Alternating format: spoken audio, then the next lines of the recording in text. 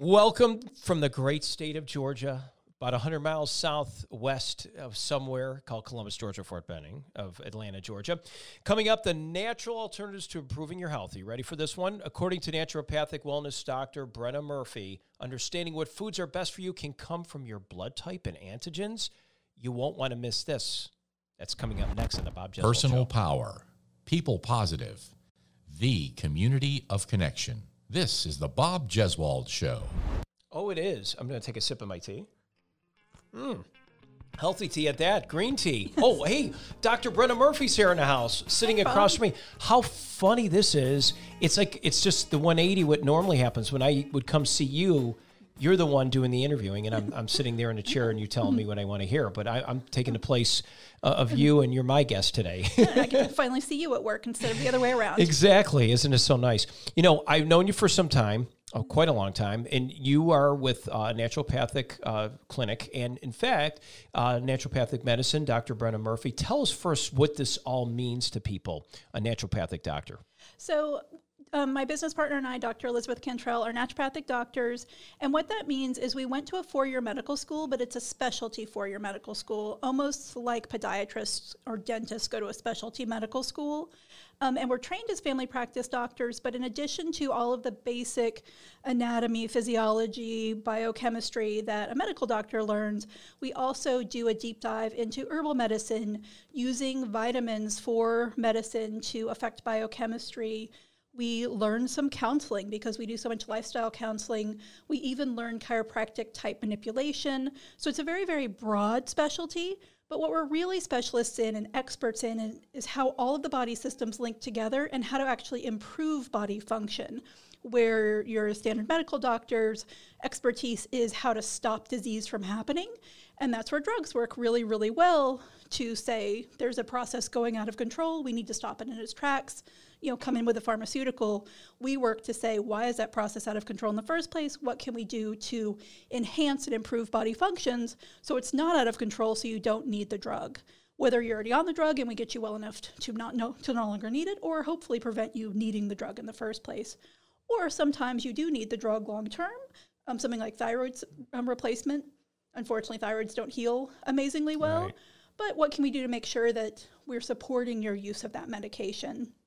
And so that's what we do. That's it in a nutshell, and that's fantastic. I kind of want to clear that up first because I want people to understand that. People who know me, they all know that, Bob, you're like this health nut, you're this and that. And we're going to get into it later about my COVID that I had, and I think I'm still having effects of that, but we'll get into that first. But what really is drawing the attention to these people today is about our blood type and whatnot. And when I first met you, I think my first thing was, hey, I was going to a chiropractor in Ahwatukee, Arizona, before I came back to Columbus, this area here in 2006. And this Dr. Cajun was there, and he was a chiropractor, and he had a naturopathic person over here, and then his medical doctor was in the same building. So if there was something here, he felt, hey, you need more medical doctor, maybe more of medicine rather than homeopathic, or more of a chiropractic or acupuncture or something else that would mitigate pain, whatever it may be. It gives you kind of a nice broad spectrum. And that's what I always said to you, and you're very open with that as well. So just so people are clear on that as well, you know, somebody had cancer, they do come to you. You get the same patients that maybe a medical doctor would be. But how do you approach that? So with something extremely serious like cancer, we really want to work alongside the conventional approach and support people in the best choices going to have the highest chance of success. And actually, we're lucky now in Georgia to have one of the branches of Cancer Treatment Centers of America that's built exactly like you were talking about, Bob, where it's naturopaths next to nutritionists, next to oncologists, all working together to bring the best of every single therapy into play. Now, I will say cancer, because it is so intense, either we're often coming in alongside chemo or more often coming in after to help people recover from doing chemotherapy or radiation. But say something like diabetes, either we're working to try to help people get well enough that they're recovering from diabetes, because you can actually, early enough in the process, get your body healthy enough to no longer have diabetes, or supporting them if they have to be on something like metformin or even insulin. You know, what are the other effects of diabetes? How do we keep your kidneys really healthy? How do we keep your circulation really healthy? Those microcapillaries and those nerve endings that are still going to be damaged what can we do to mitigate the long-term effects and keep you as well as possible so you can live the life that you want to live, whatever that is to you. In my mind, I have everybody in my pocket. I got my medical doctor here. I got my specialist here. I got my naturopathic doctor, you, and all those people. And the irony is, after I had seen you and I came to you for many issues with allergies and whatnot, we even did stuff for sinus cleansing where you would stick long, and it's not as bad as it is, but it's just a long it's a cotton swab at the end, but the real long one with the stick. And you'd put all kinds of essential oils in my nose. And let me tell you that one time I had to go speak somewhere. You go, Bob, I'll get you through the weekend. It may not last. And it did. It got me through to get my voice open and stop the drainage. But then what it did was it parlayed me into this other thing where when I go to you as my naturopathic doctor and even your medical doctor, anybody should always be able to talk freely with your doctors and say, I said, Dr. Murphy, I said, when I was in Phoenix, I read this book called Eat Right for Your Blood Type. And, I try to do some of this stuff, but it didn't really do it the right way. And then you said, well, Bob, that's partway there, but you need to test your blood. Take us on that journey, because once you did that, I got to tell you, and I'm here to tell everybody, it changed my life. And I'll explain what I'm saying in just a moment. But so the Eat Right for Your Blood Type was actually written by one of the alumni from my medical school last year. And it's the idea that different blood types have different, what's called antigens, basically bumps on them, that if you eat a certain food and it looks similar enough to the bump on your blood cell, you'll cross-react and have inflammation.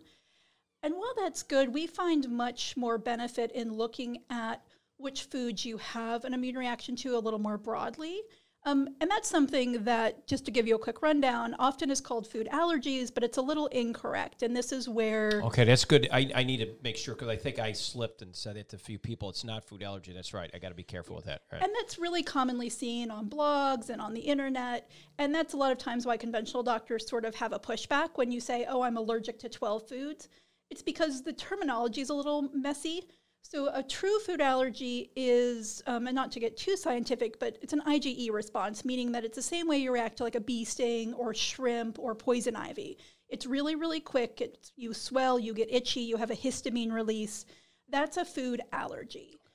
You can also have a food intolerance, is where you don't digest something well. Lactose intolerance is a really common one where you drink milk, you get a rumbly tummy, or indigestion, gas, bloating.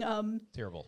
A food hypersensitivity or food sensitivity is what we're talking about here. And that's the more insidious reaction to food, where instead of reacting really quickly, it actually can take hours to days to have a food reaction. And that's the same way that we react to viruses and bacteria. That's an IgG reaction. And for those of you who have gotten the COVID vaccine, thank you for that. You have had that delayed hypersensitivity after the vaccine where you felt funky and you felt a little sick. You felt like you had a fever maybe or achy. Those are delayed hypersensitivity symptoms. Now, when you eat a food, because it's not going directly into your tissues like the vaccine did, and it's a smaller amount that your body sees, it's not as obvious as, something like getting a cold or getting a vaccine. Gotcha. That's interesting. Yeah, I get, and this is good because I see the difference in that. So people have to understand the difference between food intolerances, food allergies, and even from vaccines sometimes how your body responds to that. That's a good way to, I don't say equate the two, but to try to make some sort of parallel. Here, this is neat. When I came to you, I'll never forget this. I ate mussels. Folks, I love mussels. I'm a fish guy. I love shellfish. Any kind of fish, I love it. My favorite, I actually had sardines earlier, the omega-3s, which I know you'd be proud of me for that, right? Yes, omega-3s are great.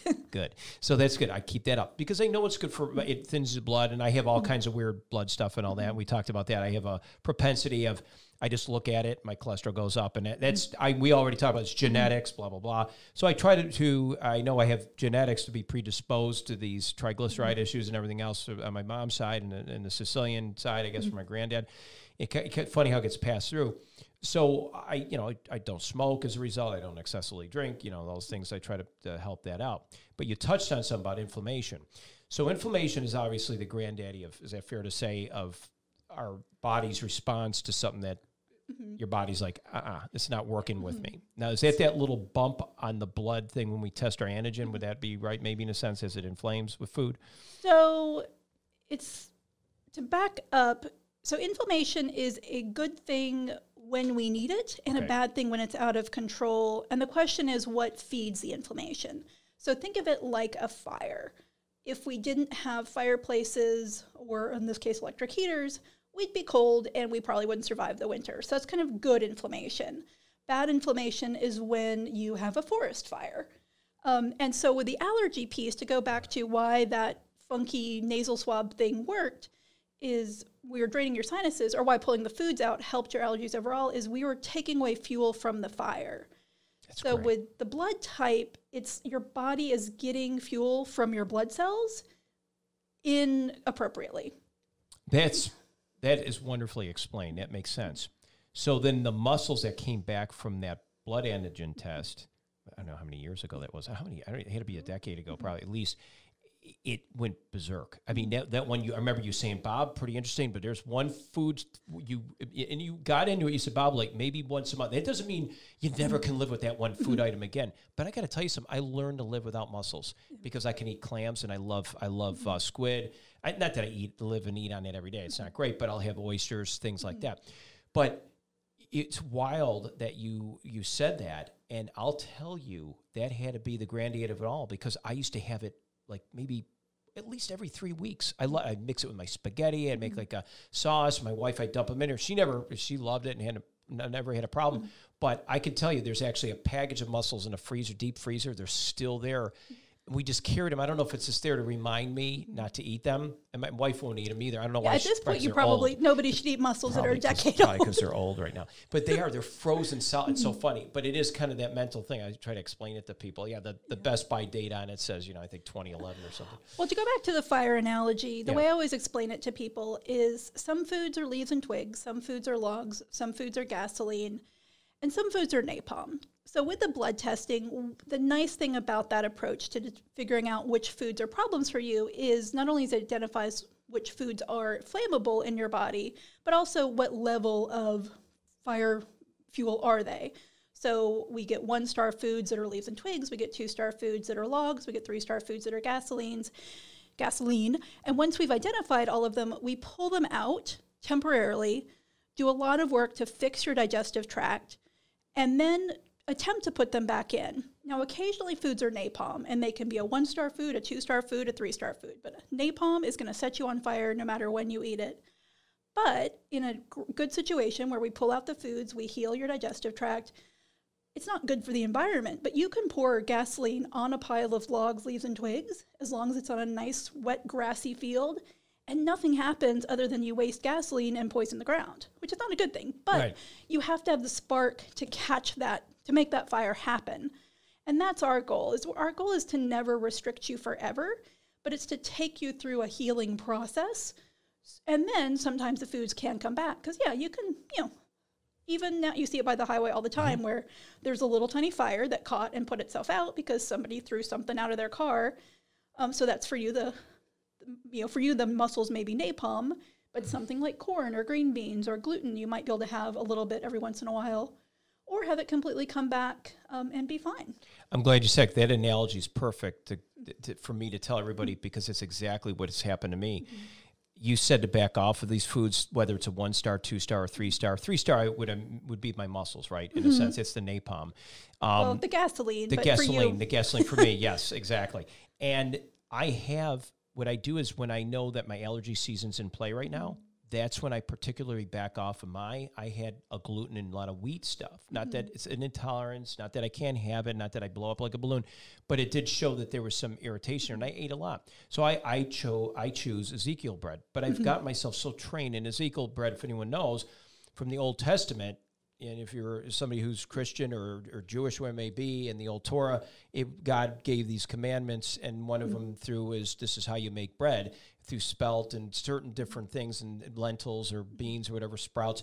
And I eat it because it doesn't have the gluten, nor does it have, well, again, we talk about wheat, not that wheat's bad. And then for you, it may be good. For me, it just irritates me.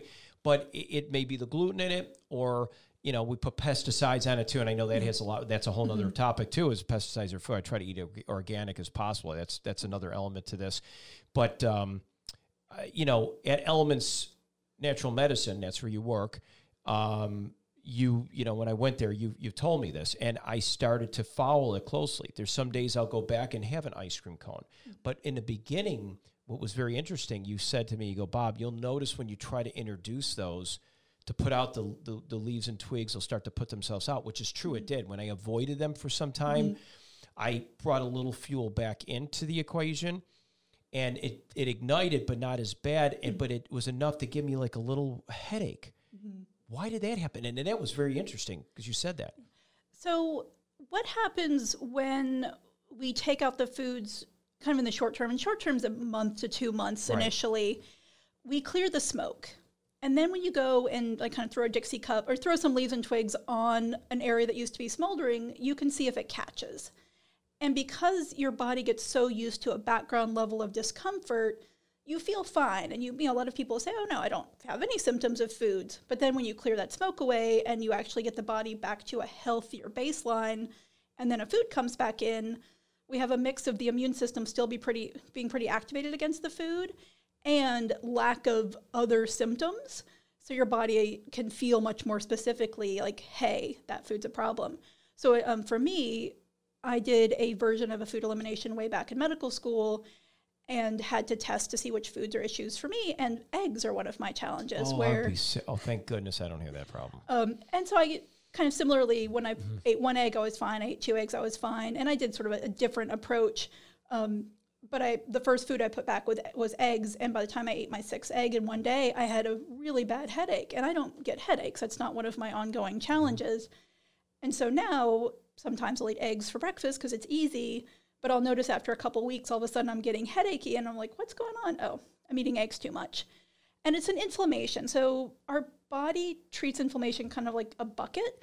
And that's where you can handle a certain amount. But if your bucket is full, then any little bit of extra water makes it overflow. And so during pollen season, ramping back on the foods that you know cause inflammation will help you handle the external triggers that we can't avoid. So similarly, I noticed like I'm much more allergic to cats during pollen season than I am, not during my allergy season. That's very interesting. And that, of course, comes into play why we do this. And and I was always very open-minded to this. And when I met you, it took a little while. It's not an inexpensive test either. So people are probably wondering at this point, so what do we need to do? How can I get on board now and get this test done? So, yeah, the test, because of how insurance covers everything in America, this is an out-of-pocket expense, unfortunately. But compared to what you would spend on allergy medication and missing work and all those things, it's a good investment. You can do the test through our office. And interestingly, there are actually some companies now where you can just do the test yourself. And I think Everlywell is one that if you're not in the Columbus area and you're interested in this, you can actually order the food antigen test online yourself. Okay. And I would say it's around $200 to $300, the test plus a report and a guide. I think this is about what I paid for you, so it hasn't changed much. That's good. That's so good. The test. Can I tell you, it's $200 to $300 well spent. I'm telling anybody this. I mean, inflammation, like you said, has its purpose. It's a good point. But when the water overflows with too much inflammation, obviously you're ready to say, I got to drain this. This is crazy. But what a difference it makes, because what happens is, I'll tell folks, as you do that first 10 days, it felt like, oh my gosh, withdrawals. I was like, I got to have this. I got to have the muscles. It was so tough. And it did, you're right. If you just fell off the wagon a little bit and you try to bring that food back, it was like, ooh, your body said, no. You just got rid of me, and now you're you're introducing it back. But it's interesting that I have athletic induced asthma. I've been diagnosed with the last 5 years of my life. Seems like once I get over 50, everything just kind of hits the fan. I had one doctor say, hey, did you ever smoke? I said, no, I grew up in a smoking household. I grew up in the steel belt, and I'm sure it's not just blame my parents for all the smoking, but it was really the air quality was horrendous. That's why I'm a big air quality advocate and stuff like that. But, good science in the middle. I always say that. But the steel plants are puffing, and we were downwind from the Republic Steel, Bethlehem Steel, all these steel plants, which were what made our economy, which made us, real proud iron workers up there and that. But all that would blow right into the south towns, and we inhaled that stuff as a kid. We all had bronchitis growing up. It was just like, you're going to get bronchitis. You have it. I had it every year. Hadn't had bronchitis until like it was about 5 years ago. I get bronchitis, and all of a sudden, as I'm running, I'm doing this, and I'm doing a rescue once in a while, inhaler, which means that's more acute. So when you're feeling symptoms of short of breath, that's an acute solving problem. But then there's other things to do. And, when that happens, like you said, I start doing the regimen that you gave. I pull out the old sheets, which is really neat what Elements Natural Medicine does, and I don't know if other naturopathic doctors do it, but your approach is pretty interesting. You're old-fashioned. You like taking a piece of paper, you'll write it right down with your hand, and I like that. I mean, it seems more personal. It's like a personal letter to you.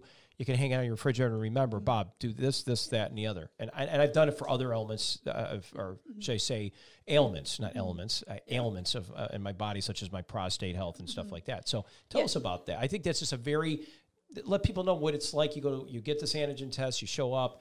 Should they see the naturopathic doctor first and then ask them to get the test, or should they order online beforehand? So I would say if you have a pretty clear health history and the major issues you have are allergies or digestive issues, then you probably can navigate the test by yourself. If you have a complicated health history, meaning you have 2 or 3 things happening that are, especially if they're in different body systems, so say you have an autoimmune disease plus some digestive issues plus migraines, then I would definitely sit down with either myself or Dr. Cantrell, my business partner, because it's not just about throwing the test at the wall. We want to, get the right information in the right order and take the right steps in the right order. But once we do that test and get those results, I do like to do a physical copy, especially since there's a lot of things to remember. It's nice to be able to literally carry it into the grocery store and yes, exactly, and look at it.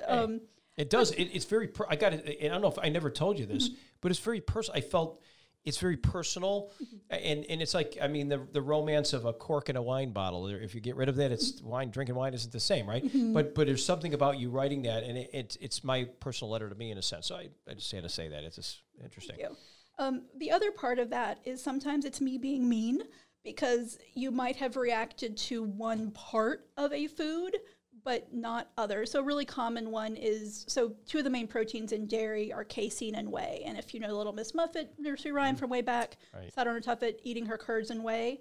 Well, casein is in the curds, whey is in the liquid. And you could react to casein or whey, but not react to one of the cheeses, but they still have casein and whey in them. So part of it too is I have to catch all the foods that you can't have to make sure the elimination pays off. Because again, going back to the fires, you can't put a fire out if you keep throwing a Dixie cup of gasoline on it, or a leaf or a twig. And the elimination process, as you can speak to this, Bob, it's simple, but it's not easy. You really have to be on guard, especially those first couple months where we're taking out anything that can catch fire. So you don't want to go through that 5 times. You want to do it once well and then be done with it for a long time. So, we do tend to cast a broad net and really pull anything that you might react to. Very specific, I got to tell everybody. It was so specific, and it's fun read, and I have to, I'll break it out, but I know it so well now. I know exactly what to do, and my kids and my wife, some people think I'm obsessive and silly about it, and I did it for years, faithfully, to the point where I was almost doing the opposite of what you told me. You go, Bob, it's okay to bring some of them back occasionally so you can enjoy life and have some of those. But I'm the type of my personality is as such. I just like a gauntlet. I said, that's it. I'm not doing it because I wanted to see. And I got to tell you, it made a difference. When I get a little bit more of this congestion and stuff, it comes back, and specifically saying allergies in this particular reference for me, I'm like, okay, you know what? I'm going to try to drift off a little bit. You talked about the casein and whey, being Italian heritage and growing up Italian. It was provolone, mozzarella. It was all that kind of stuff. I got to avoid those, but I was able to eat Swiss cheese was one of the things on there. And I'll get Swiss, and people look at me and go, why are you doing Swiss? And there's nothing worse when you go to a place that go, I'm telling you, this generation, Swiss cheese, what's that? It's a cheese that's got holes in it. What do you mean you don't know what Swiss cheese is? But I won't mention the place that never has Swiss cheese. It's like, why don't you have Swiss cheese? I don't like cheddar. I can't eat it. You don't understand. But you get used to it, and you know how to buy it. Fortunately, I don't have a tree nut allergy. Would that be correct?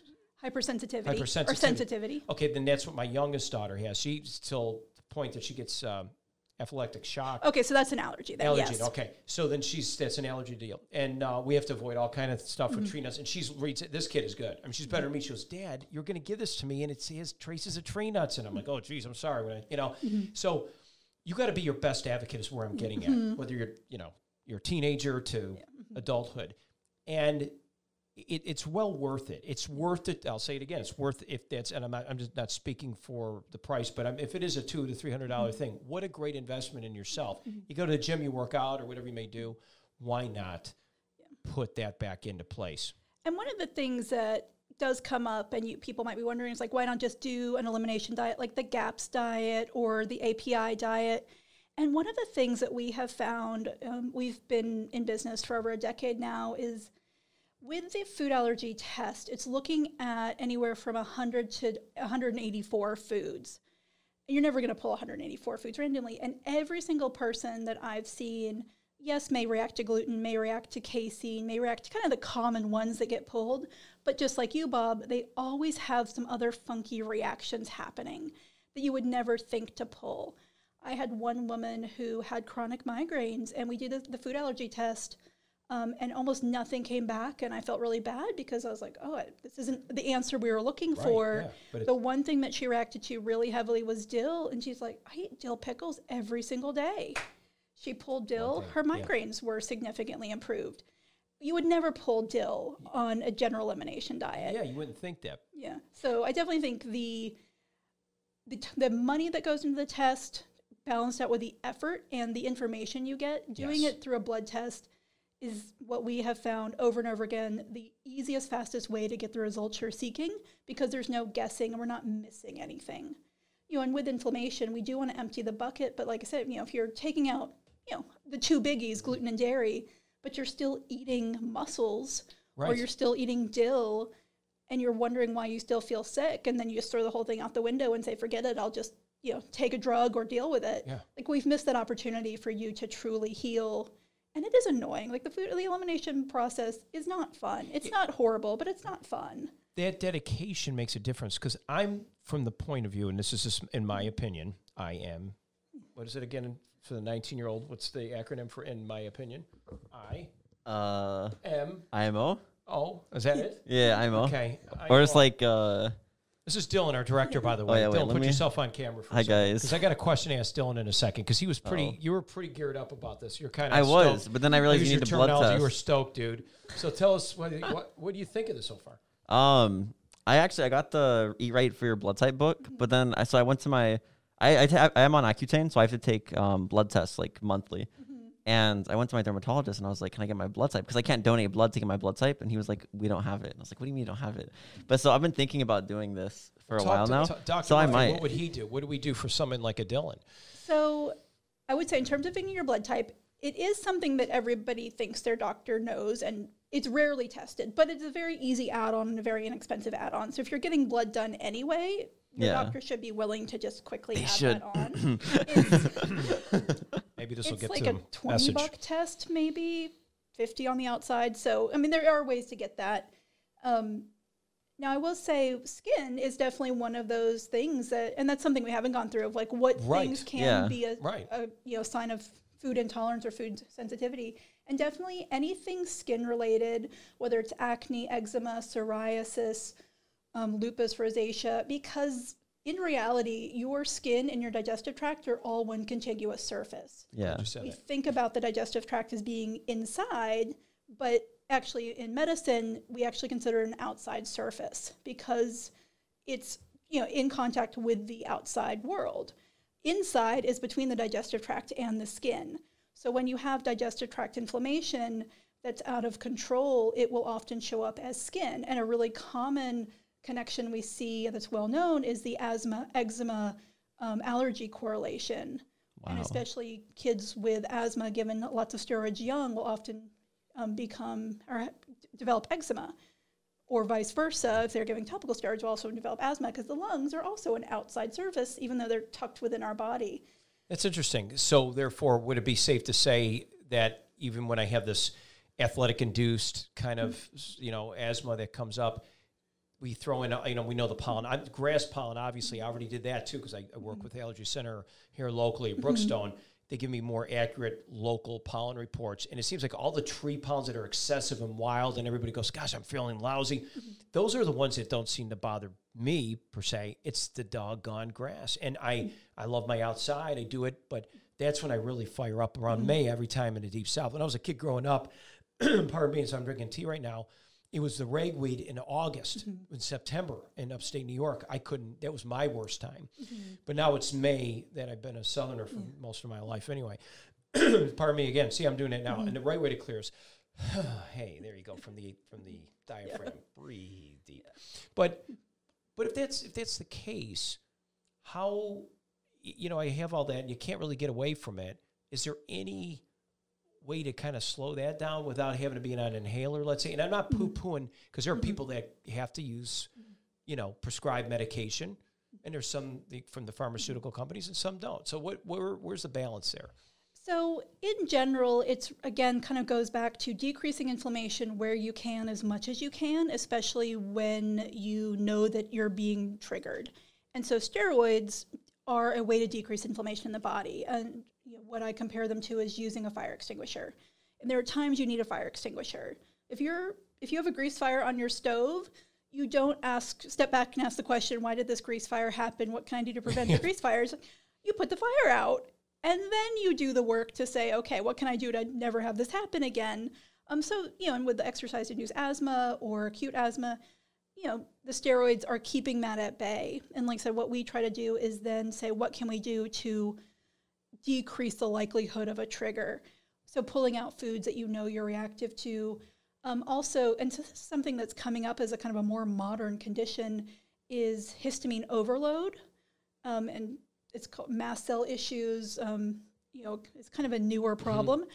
But it's where, in terms of the allergies, whether it's a tree nut allergy or asthma, where you have an excess of the chemical that actually causes the leaky fluids and itchiness, called histamine, that your body is not clearing effectively. So you always have too much of that causing inflammation. Then if you add foods on top of it as well, it can be just that perfect storm where your bucket is always half an inch from the top.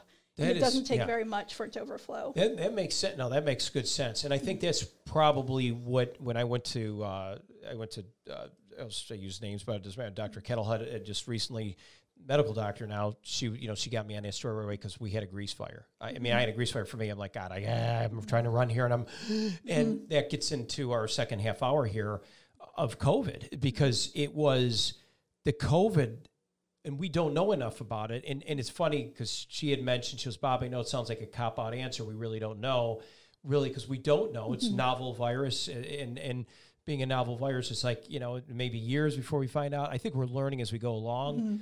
I think it's safe to say for me, and I said it to my wife, she's like, gosh, Bob, I'm so in tune to myself.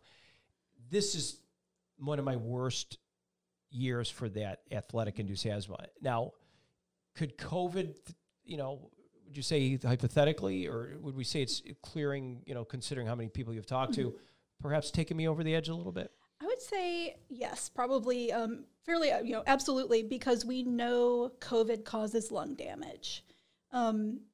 We don't know exactly what the recovery is, so we are seeing recovery. But I think that combination, like you said, you had that toxic exposure in your youth, plus COVID, plus history of asthma, and then a grease fire. That's like getting a 3rd-degree sunburn and then going back out and getting another 3rd-degree sunburn and then putting some baby oil on yourself and trying to get a deep tan. It's just the same tissue as being damaged over and over again. So it's going to take a while to heal. And then with asthma, if those of you that don't remember biology, your lungs are made up of tiny little sacs called alveoli. And anytime you have mucus, those sacs can either get full of mucus or the air can't get into them or they get sealed shut. So kind of like a runny nose in your lungs that you get a bunch of... That's a great way of describing it. Yeah, I can, as you're saying, I'm feeling that right now. I'm like, whoa, I can feel that. I got to get that stuff out of there, but I got you. But one of the things, often your body will produce mucus because it's soothing.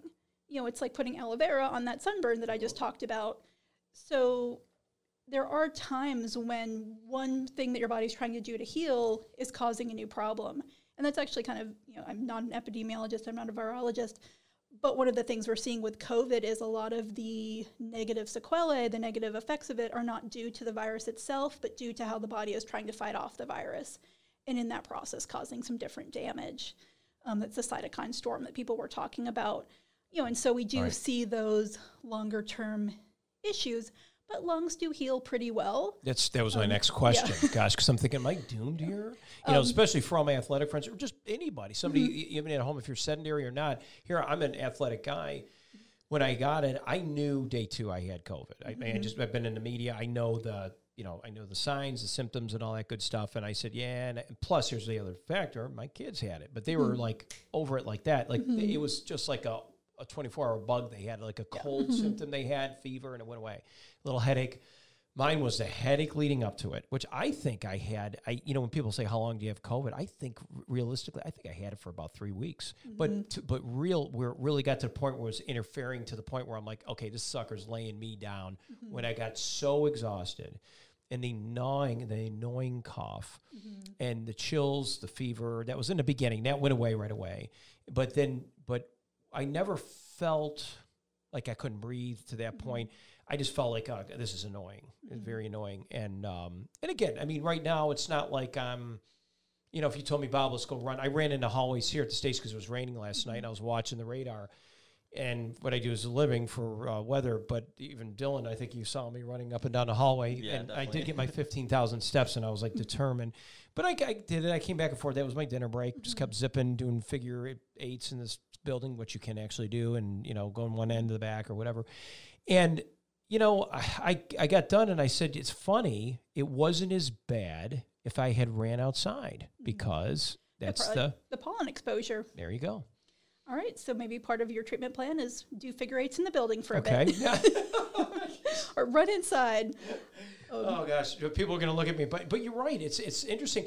And even swimming. I swam, I don't have that little, really trying to get that breath feeling. It's more when I'm outside, and I was swimming, and I swam 1.2 miles the other day in the gym, and I said, okay, I feel okay.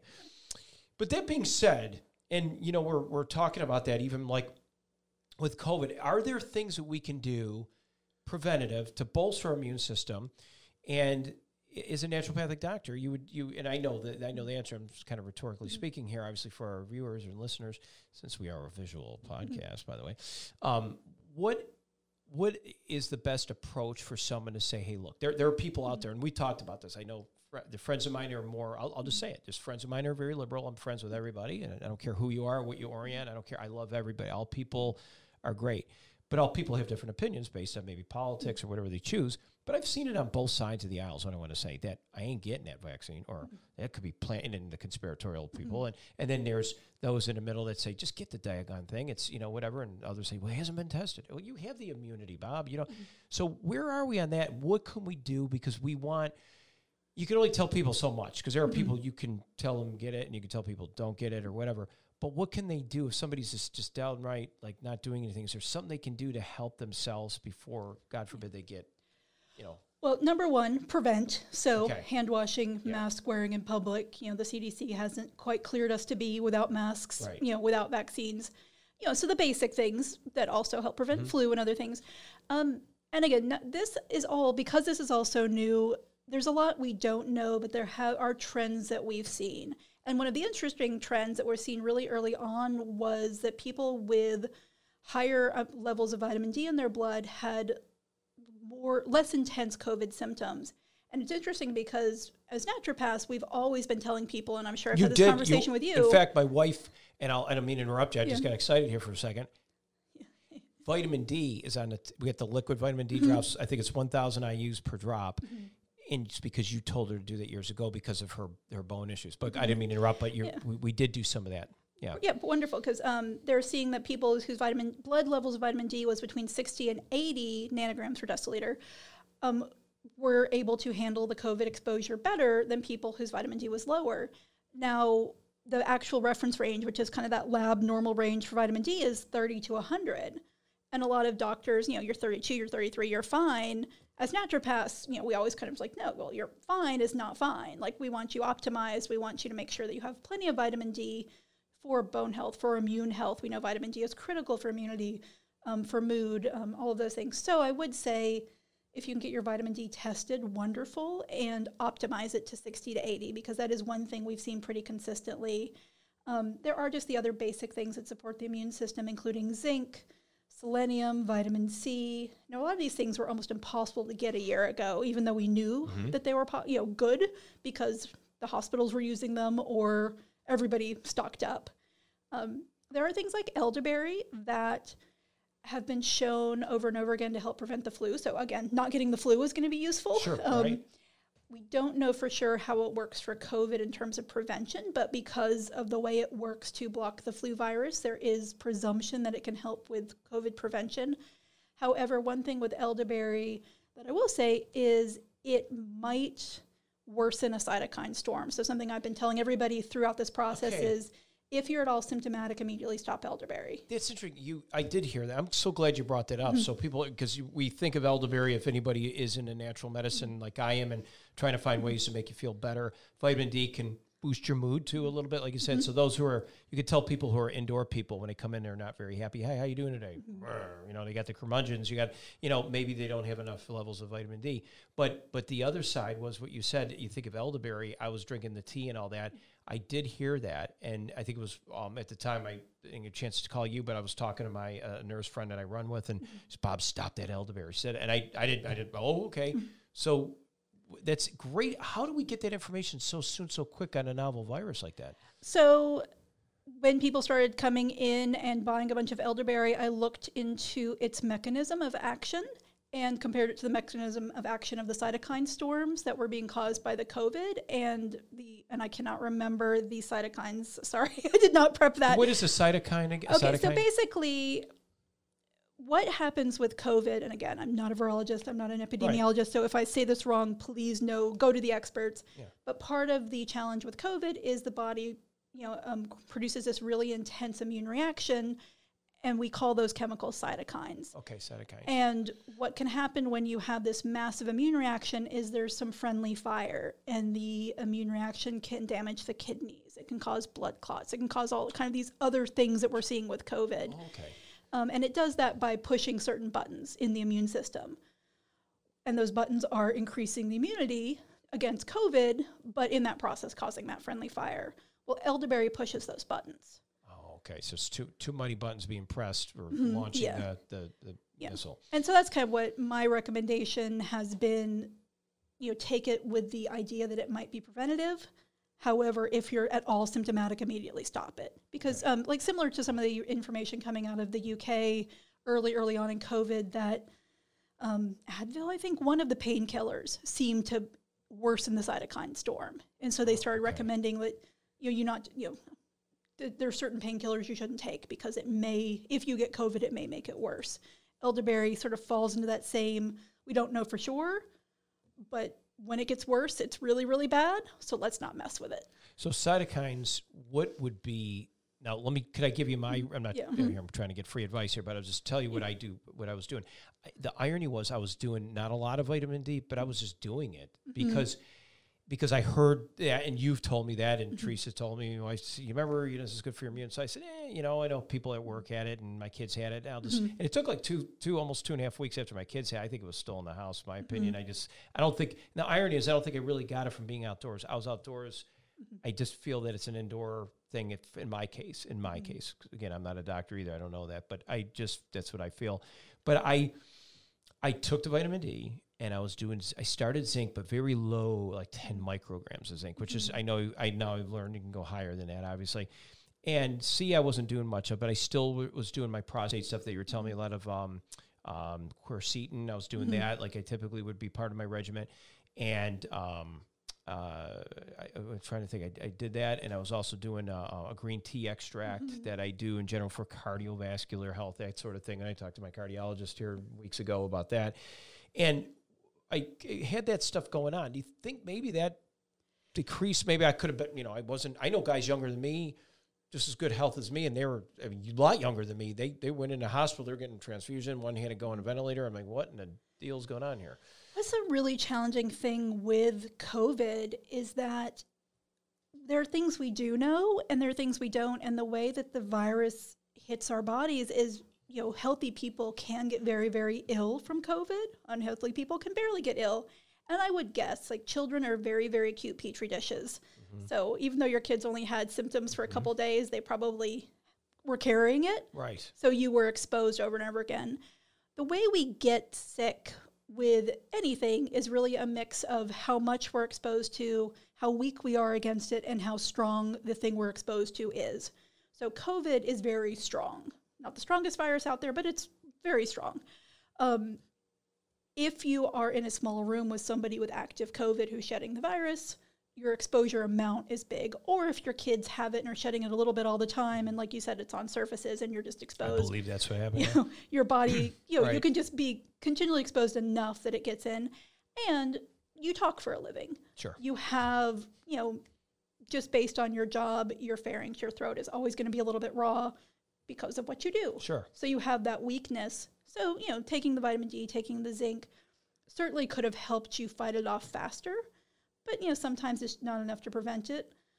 Or, it just kept it from getting as bad. And that's kind of what we've seen with those is maybe a little preventative, but more decreasing how significant your infection is.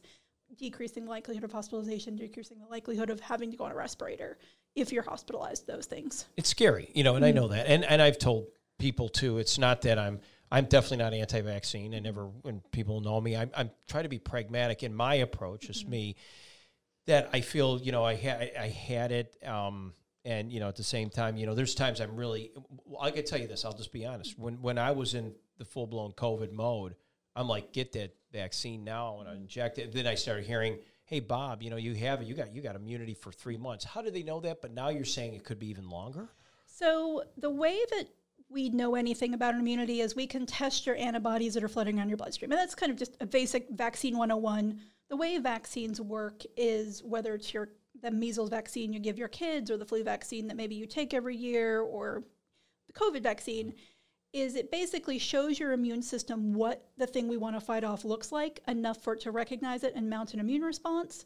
And then when it sees it again, it already has all the specialists. So it's sort of we're building the SWAT team and then just putting them on guard, waiting to see, in this case, COVID again. If you've had COVID, because you've caught it, your body also builds those antibodies and that SWAT team against COVID.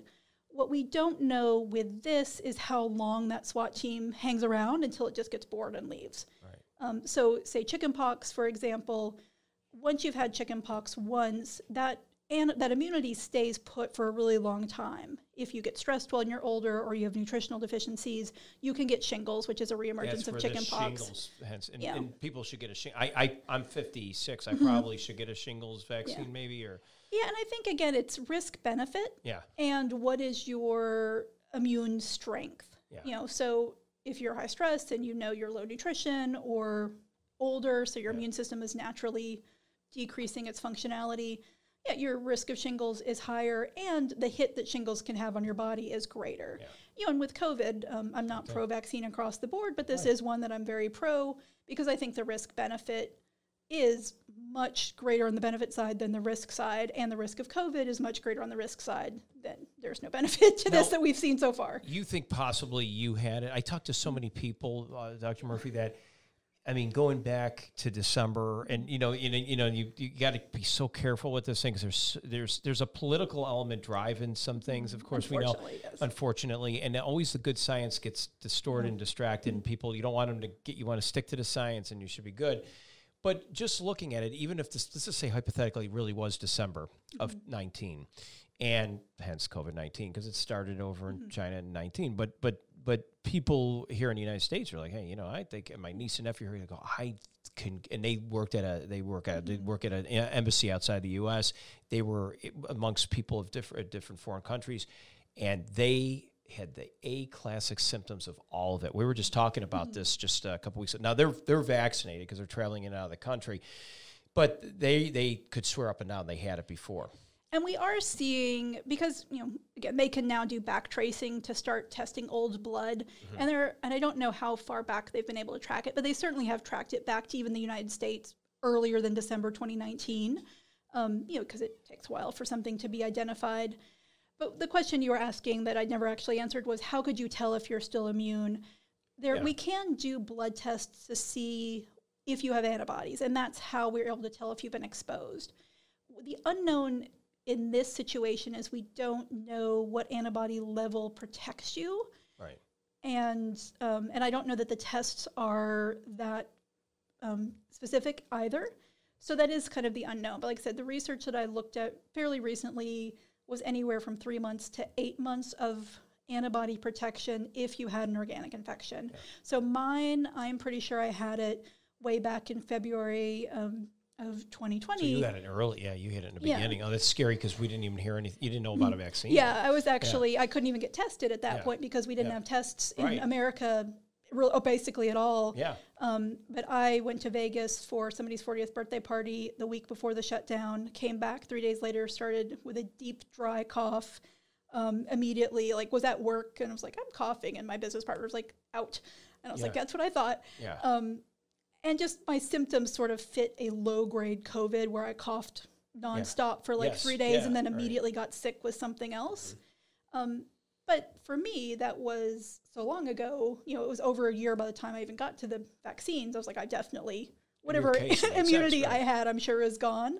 And I'm seeing patients, I'm high exposure. So for me, it's like, I have to protect myself and everybody I'm with. That makes sense. I think that's the logic with all this. Again, just so people know they're listening, we're not virologists, we're not epidemiologists, we're not any of these things that are, we're looking at this in a kind of a concrete fashion based on the facts and science, and we know how this all works. And somebody like me that has it, if I wanted to get a test, I wish there was, like, to me, I think you get more people on board if they had good, accurate antibody tests to say, yeah, Joe Smith, you got it, and you got enough, you're okay. If you're someone who's afraid of the shot, you got enough antibodies, you're okay. Hey, you don't have any. That may change the mind of somebody to say, I don't have enough antibodies. You know what? In that case, maybe I will go get it. So and without getting into that, because I know that's not your specialty, I'm not going to put you on the seat on that, how RNA works and all that's a whole other topic. But I think there's enough information, people can go to CDC and find all that out. But it just makes you wonder, though, and that's been begging the question and kind of gnawing at me a little bit. Okay, I eat healthy, do the right things. I eat right for my blood type. Trying to bolster the immune system. Had already gone through it. I know there's not a lot of cases of people. I think there's been cases of people getting COVID twice. Reinfections. And the reinfection seems like it's not as bad as their first infection. That's from what I'm my own personal. Is that probably true? Because the immune system knows what has already seen it. And so the vaccine, what it does is it gives you extra. That's why they talk about efficacy rate being better. Is that fair to say that? Or and and we're looking at this from a community standpoint of how do we, get the entire world back functioning as fast as possible, as safely as possible, versus the individual, which is a different priority, definitely, and that's where a lot of the politics comes in. But the vaccine basically gets your body ready for what to fight off. One of my friends had a great analogy. Oh, go ahead. You can be there. You guys some water. You're amazing that you haven't had any water yet. But basically, she compared it to Snapchat. Okay.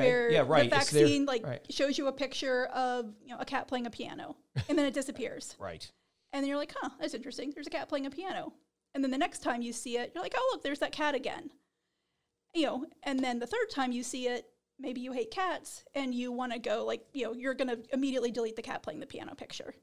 I like cats. I love your analogies today. It makes sense. And so just to kind of, because there are a lot of crazy things out there about the vaccines, one of them is that it will genetically modify you. Yeah. Sounds like a food, doesn't it? A GMO. Yes. So do know that the way the vaccine works is it is in no way inserting itself into your DNA. It's literally just showing your DNA how to make something, and this is talking the Pfizer, the Moderna, that don't even have any viral particle in them. They just tell the DNA, like, hey, make this, and that'll trigger the immune system to show it up. Viruses actually do insert themselves into your DNA. That's how they replicate. Right. So if anything's genetically modifying you, it is not the vaccine. So that's just was one of the more ridiculous things. The virus is inside you doing the little thing. But so it's just like, again, it's a quick Snapchat of. That's a good way of looking at it. Now, the people who got the vaccines earlier, that's what I was wondering about, and we're not even, they're not even into the boost. Say they got both vaccines. If we'll use Pfizer and Moderna, for example, because those are 2-shot deals. to get you up to the full amount. But let's just say somebody did one from the beginning, and I'm gonna say, well, the beginning was the first shots came out. Vaccines were, golly, I can't remember now. End of 2020. Yeah, I gotta say it was. Let's just say they did. So for those people who received that first vaccine of Pfizer, because they were the first ones on the block, and then Moderna followed, but where are they? Let's just say it's already worn off, and yet we're still got people who are not doing it. That's what I'm wondering. That's why I'm like so big on this health kick. You know, make sure you keep your immune system strong for your own benefit, personal. Not saying it's preventive doesn't mean you're not going to still spread it and contract it or whatever, because no one knows that. But how do you play catch up? Because that's the thing that's been burning me. It's like if somebody started their time period is expired, and they're like, well, I don't know if I really need another one. How do we? The CDC, as far as I know, has not, or the FDA has not put out booster recommendations at this point. So I think they're seeing enough immunity from the initial round of vaccinations that it is lasting long enough. Okay, good. Because that was one of the initial questions is because, like I said, some viruses you see once and you do have immunity for a long time. That was something they saw pretty early on with COVID, was the immunity didn't last as well as they were hoping it would, which again is one of the pushes for vaccination. Or again, like if you got measles, unfortunately, if you suffered through that as a child, you're not going to get measles again in general. Like you don't have to worry about that. You don't have to be vaccinated for measles. I wish COVID was like that. I know. But yeah, so I haven't seen, and I know that is something they're tracking, that they are expecting probably some sort of booster because of mutations. But I haven't seen that they're saying, okay, anybody who was vaccinated end of 2020 and you're X number of months out, it's time to go back through and get a booster. We haven't seen that yet. Yeah. Which is good. Good. That means that's the a good vaccine. sign. Yeah. And the other good thing, just as a plus on the vaccine side that's better than they expected, is they are really seeing over and over again that if you're vaccinated, and I still recommend you follow the CDC guidelines in terms of mask wearing, but it seems like you are basically, you're not going to spread COVID because your immune system is strong enough that even if you do get it, it keeps the viral load low enough that you don't have enough going back out to spread it to somebody else. So that's an amazing thing that was not expected with the vaccines. That's very interesting. Okay, that's good. Not And that's to why that they're extent. saying you can get back together if you both are vaccinated, kind of thing, that sort of thing. But that's good information. And I appreciate that. I mean, getting your perspective on it was good because you're able to simplify the science a little bit for our listeners and viewers out there, even though I know that's not what you do every day. But getting back to, in our last few minutes here, I want to make sure we touch everything on you. You do so much in terms of even with cancer patients to help boost immune system, make people feel better. I got to tell you, when you take this approach, you can get through life very well, and it's great to eat healthy, eat right for your blood type kind of thing, as we've been talking about. Get those tests, folks. If you're out there, if you're interested, talk to your doctor and find somebody who knows, or look up a naturopathic doctor that's in your area locally here in the Columbus, Phoenix area, Chattahoochee Valley, West Central Alabama, East Central Georgia. Is Elements Natural Medicine is one in particular. And I've known since the beginning when you started in that little house in Front Street, it was a historic district in Columbus, Georgia. But it really makes a difference because there's different things you can do. For prostate health, I even have a regimen that I do that you have given me for that. I honestly, my PSA levels have been great. I kind of maintain it, but I believe, again, if you control your bad inflammation, let's be specific, because there's some good inflammation, but when the water fills up too much, as you described, I look closely at that, and I know when to stop. I do go see my urologist, medical doctor, once a year, do the uncomfortable finger wave, I'll say, just be blunt here, and they'll do that, plus the blood test, and they look and they go, Bob, hey, you're looking pretty darn good, guy. Better than what I was prior to that. So I can attest to, keeping inflammation under control through natural medicine is good. And then, of course, there's times, like you said, the fire is burning out of control. I got napalm going on. I need something to put it out fast, so I get that fire extinguisher. I take my medicine. I'll take something that's more of not naturopathic, and I go the other way, and then I have to drift back. So it's a great compliment. Yes. Is there anything I'm leaving out on that statement? I would say nothing you're leaving out, but one of the things that we do work with a lot that also plays a role in inflammation and a lot of chronic illness and just chronic blah is stress. And that's true. Stress affects your ability to fight off innate inflammation, because cortisol, your main stress hormone, is anti-inflammatory, or it will turn into corticosteroids in your body. But if you're stressed, you're not doing that. And so that's one of the big pieces that we work with, I would say gut health and stress are the two things we address with every single person that comes in. And number 3 being inflammation. But you have to fix those first two to fix inflammation. So that's another thing that we know, that if you're more stressed, you're more likely to get a chronic illness, you're more likely to get sick in general. And there are hormone imbalances where just doing some self-care isn't always enough to repair that. So that would be another big piece, that if you just can't get over the hump of feeling well, or you're dragging through every single day and you're just, you get home and you want to play with your kids, but you just don't have it in you, it'd be another time to see a naturopath, us if you're in town, but somebody else if you're listening from afar, and really, get your adrenals, get your stress hormones re-regulated and reboosted, because that's a key to feeling great for the rest of your life. Thank you so much. Our naturopathic doctor here today in the Bob Jeswald Show, Dr. Brenna Murphy from Elements Natural Medicine in the Columbus, Georgia area. Wonderful, invaluable information. It doesn't stop here, because we're going to put a link right here on this podcast play zone if you're watching this after the live presentation. So again, we thank you so much for joining us today. You've done wonderful. And I want to thank everybody at home for watching and listening to the show. You can reach full episodes, of course, as always, on WRBL.com. Every Wednesday, this is 7 Eastern Standard Time, 6 Central, and of course 5 Mountain and Pacific Time. You're 3 hours behind. Watch the next day replays in the podcast play zone, and coming soon, you can find full episodes on demand on Apple, Audible, and Spotify.